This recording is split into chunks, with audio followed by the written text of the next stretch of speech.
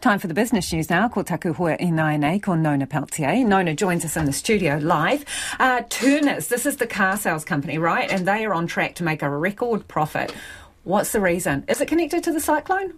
No. Okay. It's actually the numbers that they accumulated in the last, few months ending in February. They've updated their outlook because their market share increased in the last quarter of last year.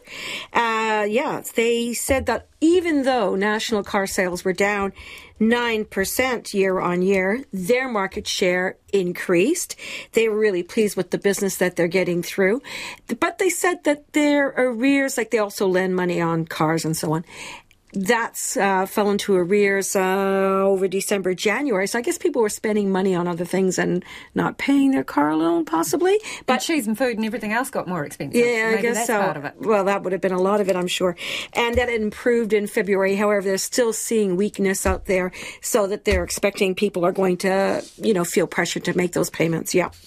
Okay, and this computer chip company, Raycon, it's lifted its profit outlook. What's it say?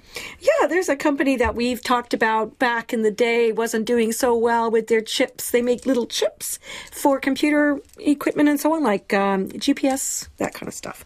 The space industry too. Yep. Yeah, very good.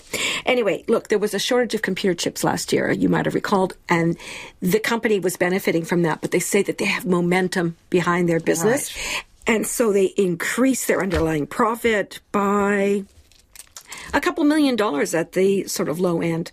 So now between 40 and 44 million versus 38 and 44 million. Okay. Anyway, never mind, the market like that. Their share price finished up 1.1%, and the Turner's share price 4.25%. That's pretty good on a day when the top 50 index rose just 7 points to 11,920. The New Zealand dollar was interesting this afternoon after the Reserve Bank of Australia lifted its their equivalent of the official cash rate by a quarter of a basis points to 3.6%. That was their 10th increase in a row.